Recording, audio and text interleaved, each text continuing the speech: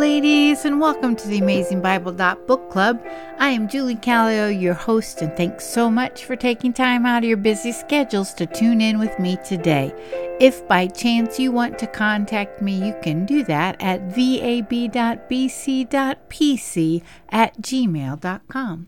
Today we are looking at the book of Lamentations.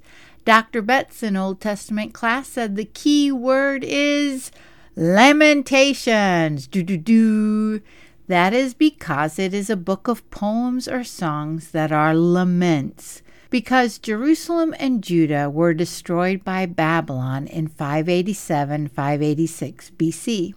In the Hebrew scriptures, this book is placed in the section called the Writings, and its name comes from the first word of the book, which means alas or how. It is also placed in a group of 5 scrolls or rolls that are read publicly at Jewish festivals.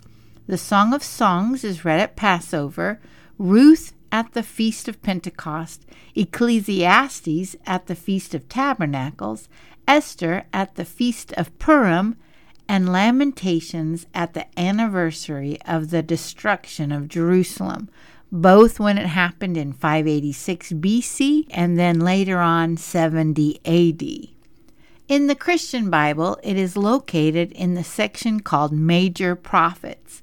It is after Jeremiah because many people believe that Jeremiah wrote it, even though the book does not say that.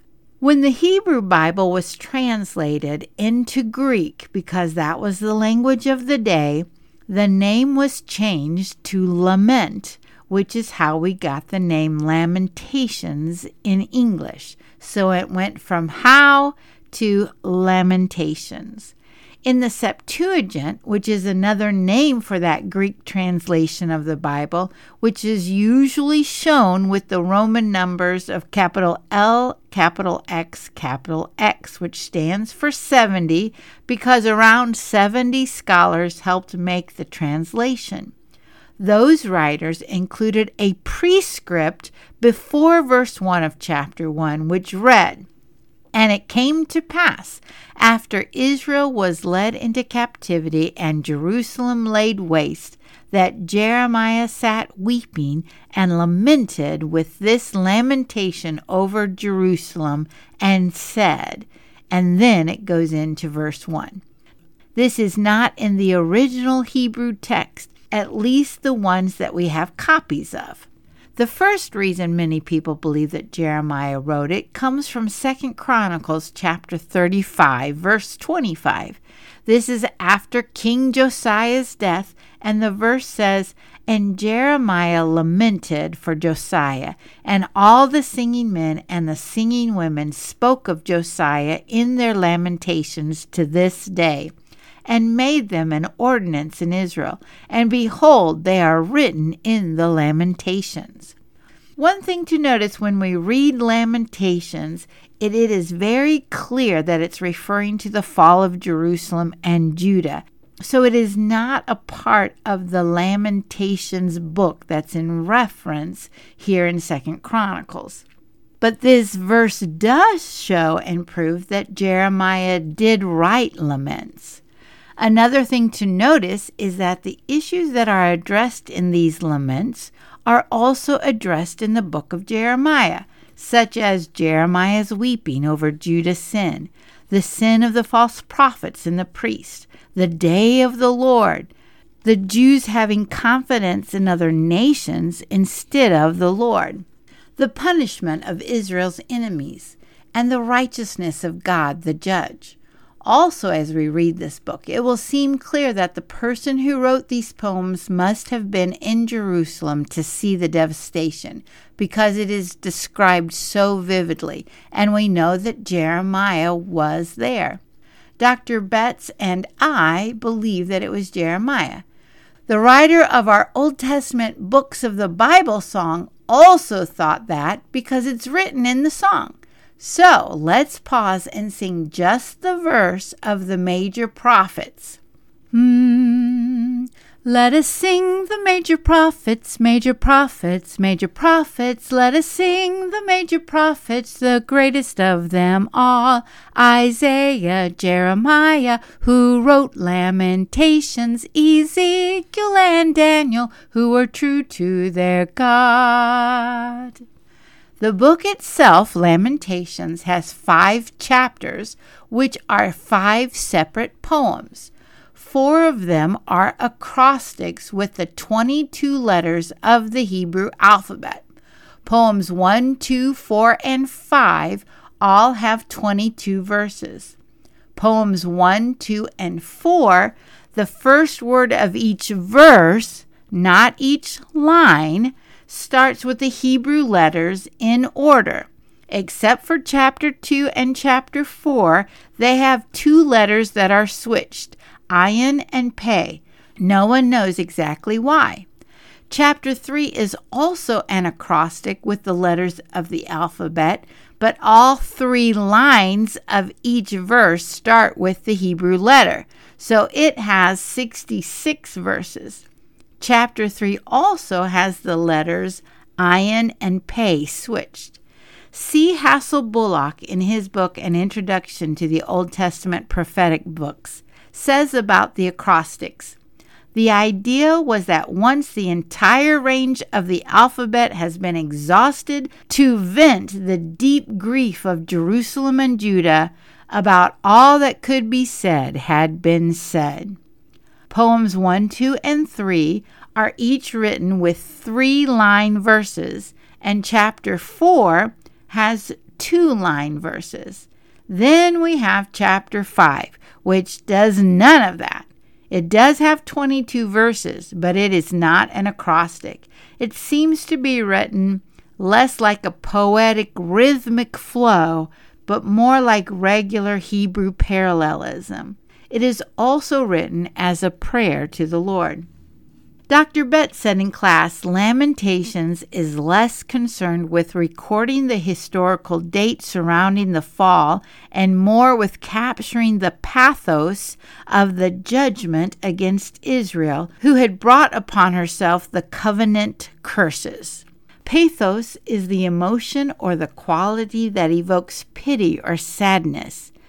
Betts also said that this book is a response to the destruction of Jerusalem and its aftermath. Just like the Psalms and Proverbs, this is humanity crying out in response to what the Lord has done or what he has allowed. This is not, "Thus saith the Lord," which is why in the Hebrew scriptures it is not in the prophets but in the writings. One thing we see in the poetry, the writer acknowledges that Israel is in the mess she is in because of her sin. Yet there is still a cry for mercy, and we will find a window of hope in God's faithful love that this day will come to an end. So let's look at chapter 1 of Lamentations. It begins, "How does the city sit alone that was full of people? How has she become like a widow? She that was great among the nations, and princes among the provinces, how has she become a forced laborer?" Hence the title, How, in the Hebrew scripture. As we can see in verse 1, this is a poem of lament over the city of Jerusalem in her destruction from Babylon.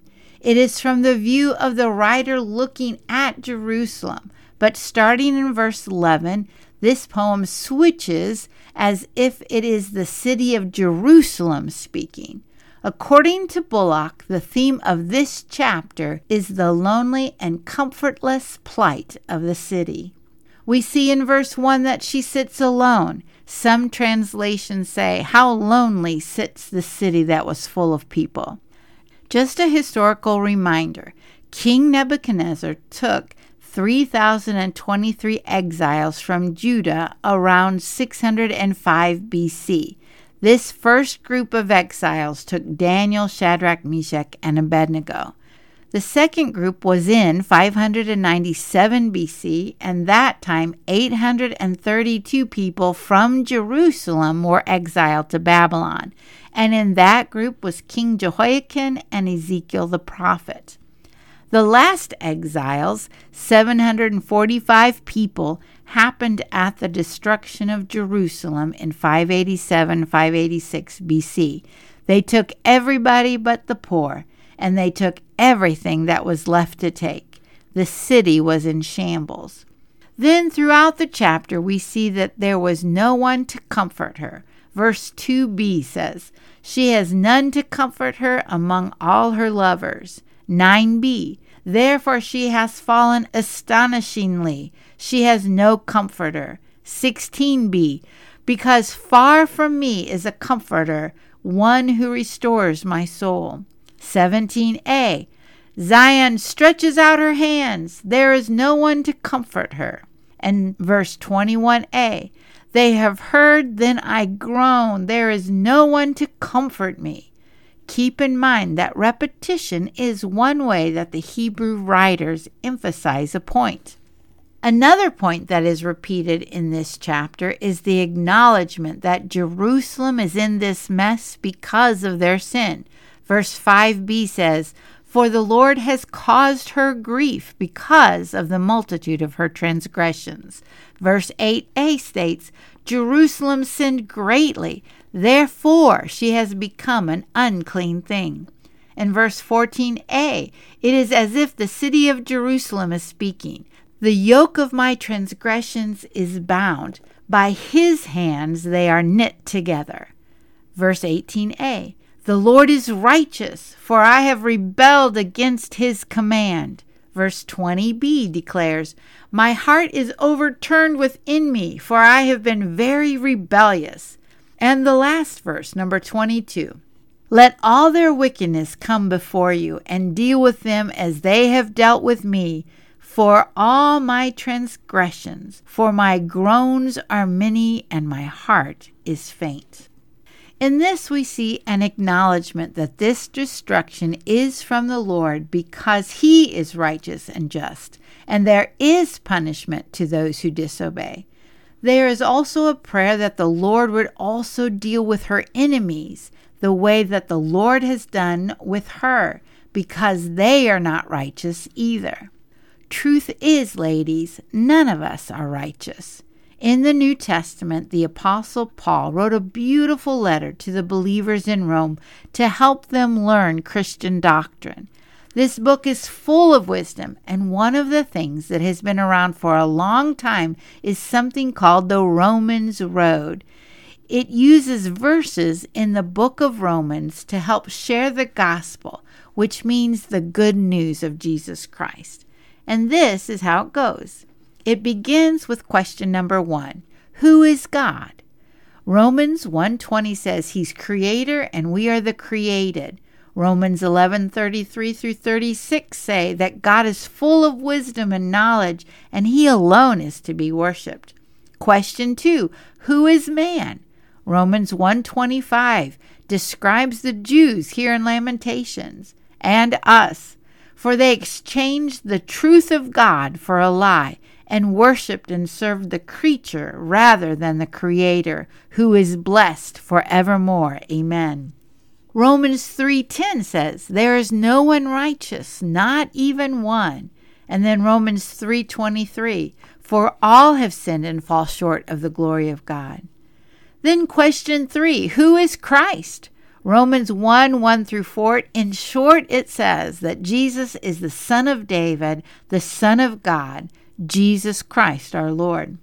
Romans 8:3 says, for what the law could not do, weak as it was through the flesh, God did, sending his own Son in the likeness of sinful flesh, and as an offering for sin, he condemned sin in the flesh.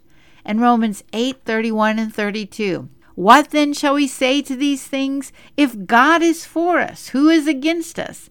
He who did not spare his own Son, but delivered him over for us all, how will he not also with him freely give us all things? Question number 4. What has Christ done? Romans 6:23. For the wages of sin is death, but the free gift of God is eternal life in Christ Jesus our Lord. And Romans 5:8. But God demonstrates his own love toward us in that while we were yet sinners, Christ died for us. And the last question, question number 5, what must we do?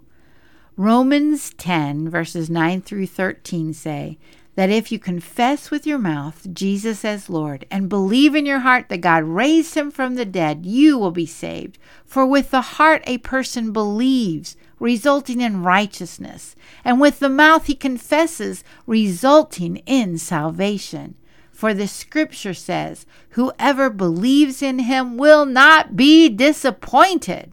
For there is no distinction between Jew and Greek. For the same Lord is Lord of all, abounding in riches for all who call on him.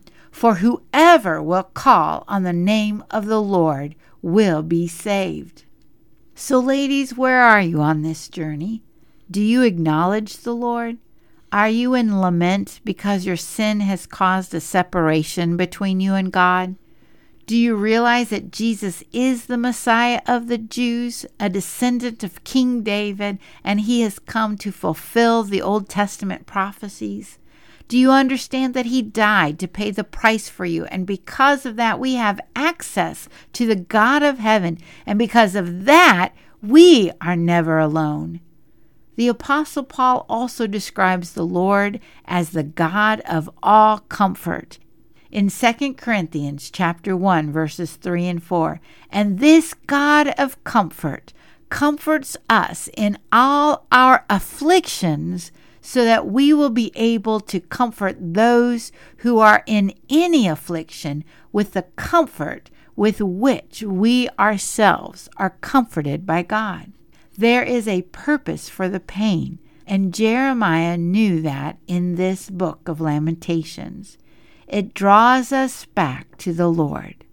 So, if you hear his voice today, don't harden your hearts. Instead, let's cry out to the Lord God of all comfort and obey his calling on our lives. Until next time, and thank you so much for listening.